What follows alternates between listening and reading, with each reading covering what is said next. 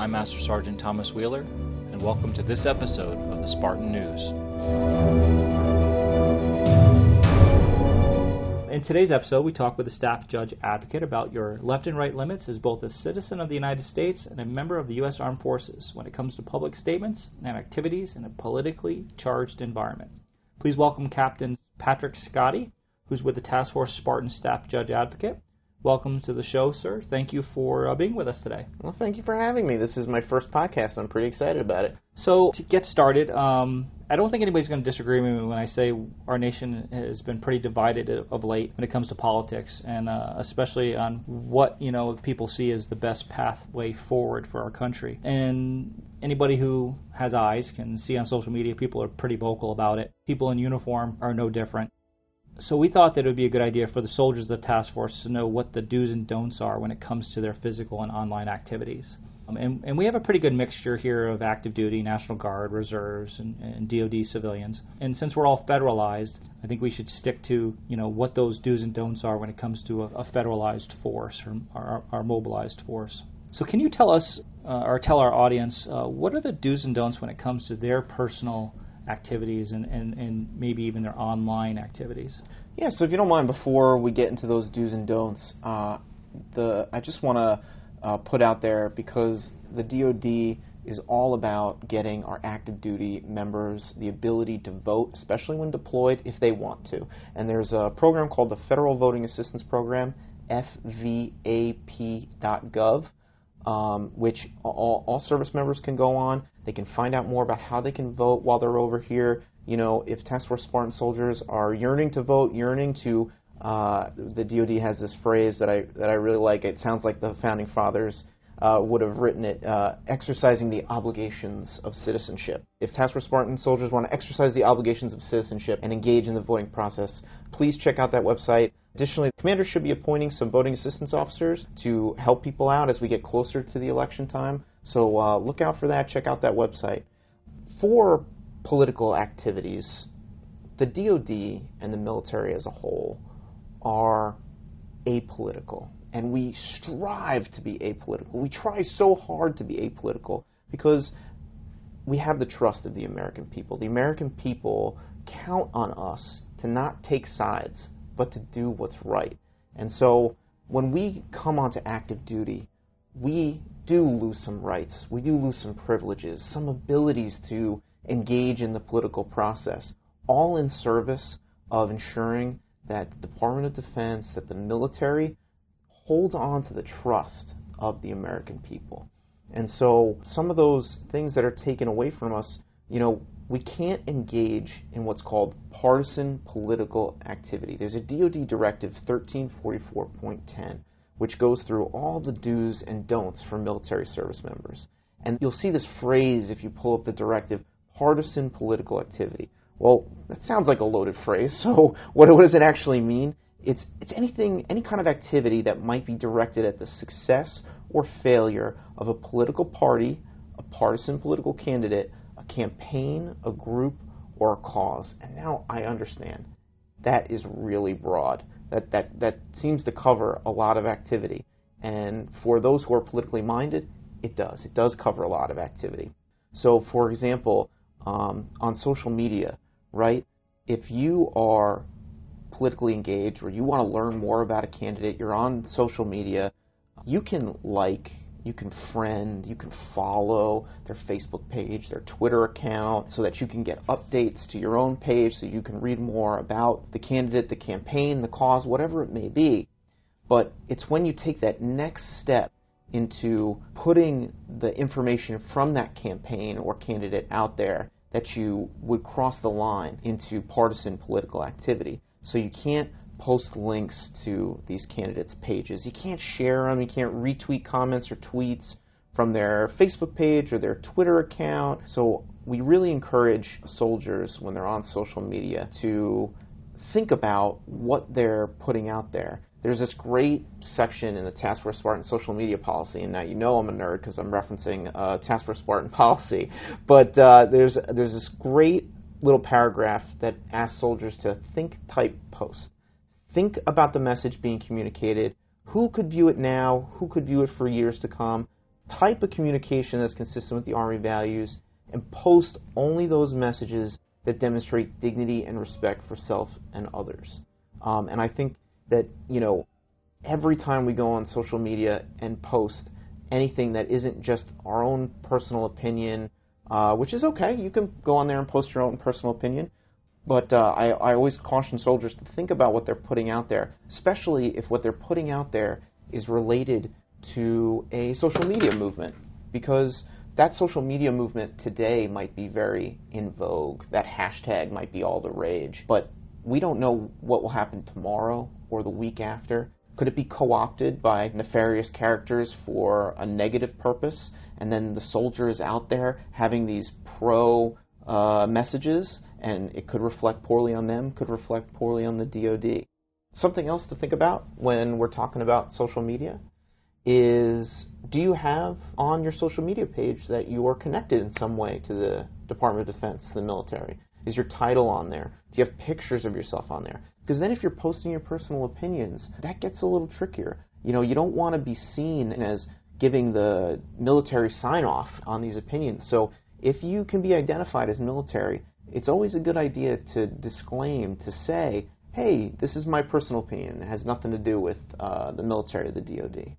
Yeah, a lot of people I don't think understand that the average citizen out there, when they see a person in uniform and they're saying something or they're endorsing something, that they see the uniform. They don't see the rank. They don't see the fact that you're not leadership. They just see the uniform. I think they assume that, well, the military must be good with that because their people are saying this kind of stuff on their personal pages. So it's important for them to understand that the American public see what they do and taking note of that. You remind me that, perception is such an important part of being a member of the military, considering perception, right? When, civilians don't have to worry about fraternization, but we do in the military. And a lot of fraternization is perception. The same thing with ethical issues when it comes to other subordinate-superior relationships or with political activities. Always consider the perception before you're putting yourself out there and engaging in these kinds of political activities. It reminds me of a letter from Defense Secretary Mattis. I think it was in 2017. He sent out this letter to the force that talked about ethics being a football field, and each of us is in the midfield, and we should stay in the midfield. Don't get too close to the left or the right limits, because there's so much gray area out there. If we stay right in the middle and we make a small mistake, well, our battle buddies are there to pick us up, to set us right, and we don't cross a boundary. But if we're starting to veer to the left, to the right, too close to a boundary, and we make a mistake, well, then we might fall over, and then we might be in a bad situation. So I wanted to dispel a myth. Maybe some of the junior soldiers think that they can't be held accountable for the things they say when they're not in uniform. I think it's safe to say that, whether you're in a uniform or not, especially in a federalized status, you can still be held accountable for breaking those rules. Oh, of course.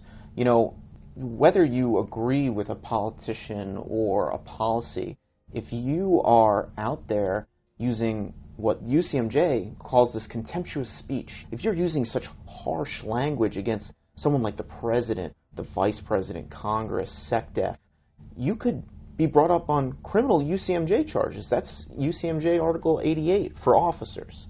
Now, for non-commissioned officers, for enlisted, you could be brought up on charges for conduct prejudicial to good order and discipline. So, soldiers need to be mindful that they can't just go off and shoot from the hip on social media and think that they can get away with it. If they're friends with other soldiers who see this, they could be influenced. They can report back to the chain of command that these violations are happening. So social media, while it might seem distant mentally, is just as much a representation of you and your views as you and I having this conversation right here.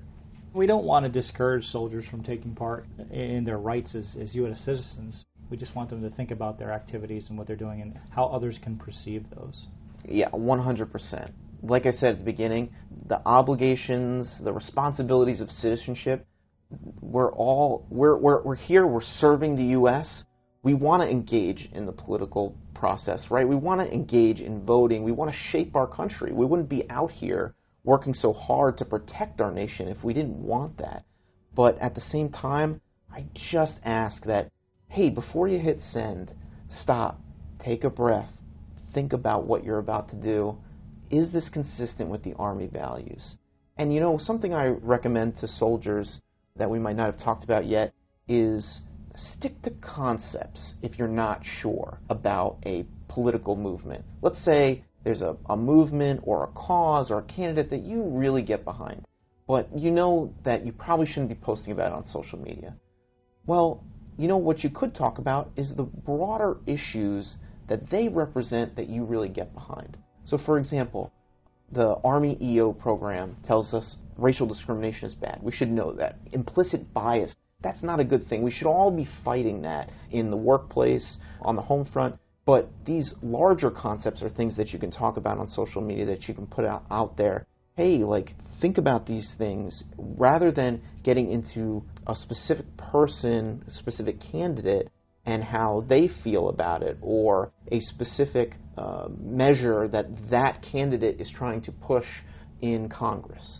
What you just said kind of touches on what my next question was going to be. We've seen a lot of civil unrest and social movements of late.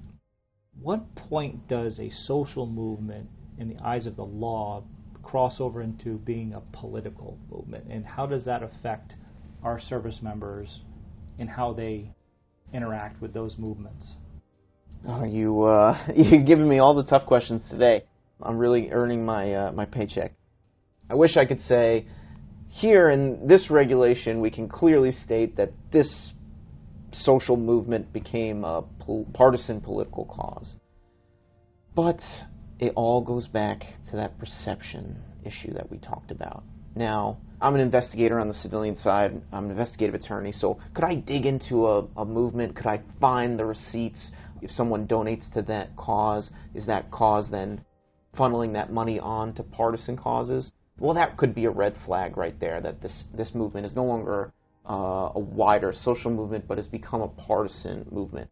Are there candidates, partisan candidates, parties, national or state parties, like the Democratic or Republican parties, are they out there advocating for this social movement or cause, right?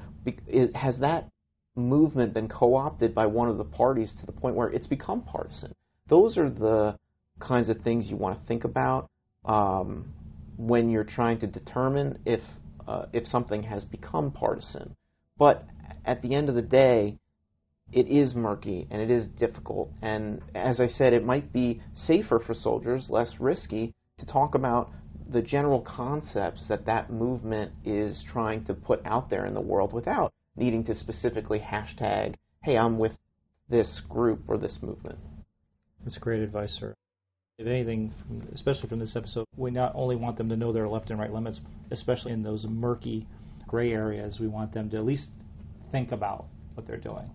And that goes with social media or just involvement in any group, especially in today's environment. So what advice do you have for soldiers when it comes to being part of the political process or these social movements? What's some advice you have for them that might keep them kind of out of trouble?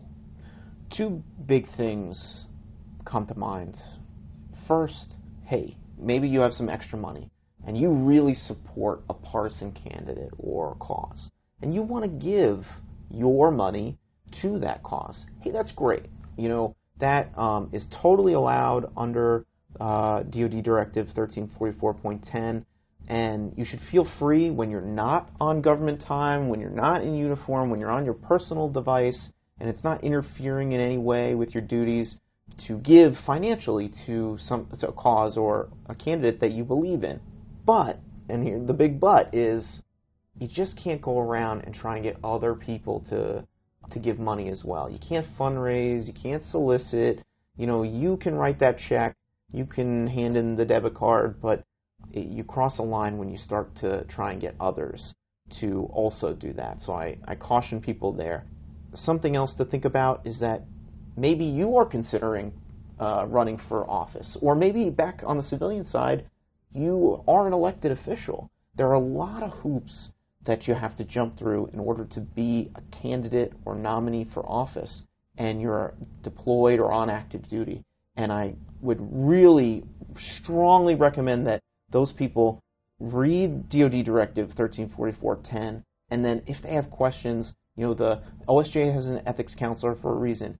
Please come talk to your chain of command, and then come talk to us and get some advice on where you need to go and how to move forward with that, because it can be really tricky, and you don't want to get yourself in hot water just because of your civilian job or because you want to run for office in the future.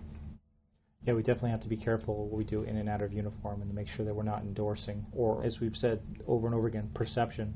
We can't allow the perception to be that, the military, the DoD, the Army National Guard is endorsing any activity. Yeah, so something else that comes to mind as you say that is a lot of people, you're going to hear a lot if you are politically minded, if you are following these candidates, they're going to be asking for all kinds of support. They're going to be asking for volunteers to go knock doors. Well, you can't knock doors here in Camp Arifjan, but you might see offers to do something called GOTV, which is get out the vote phone calls, which you could probably pretty easily do. You can call into a phone bank and do phone calls.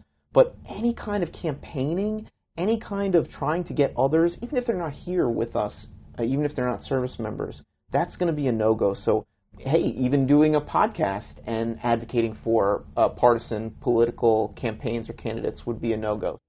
The list of prohibited items in DoD 1344.10, it doesn't take long to read. It's pretty quick, and you can set yourself straight, make sure you're not going to, as we talked about, get close to the left and right boundaries on that football field. Where can they find this DoD directive? If you Google the DoD directive, you'll be able to find it, but most DoD directives are on a White House government website. Well, sir, thank you very much for joining us. A lot of great information. I learned a lot during this, and I hope our audience has as well. I'm sure they have. And again, we're trying to keep people out of trouble. We're trying to make sure that everybody knows what they can and can't do. It's very important, especially in an election year. We're going to probably start seeing things ramp up in the TV. Not that I've seen TV for a while, but especially on social media, on the internet, I think we're going to definitely start seeing things ramp up. So it's good for people to know what they can and can't do, and what they should be at least thinking about before they decide to do that or post something on their social media accounts. Thank you again for joining us, sir. Thank you so much for having me. That wraps up this episode. I would like to thank our audience for joining us. Please share us with your friends, families, and coworkers, and send episode ideas to us on the Task Force Facebook, Twitter, and Instagram pages.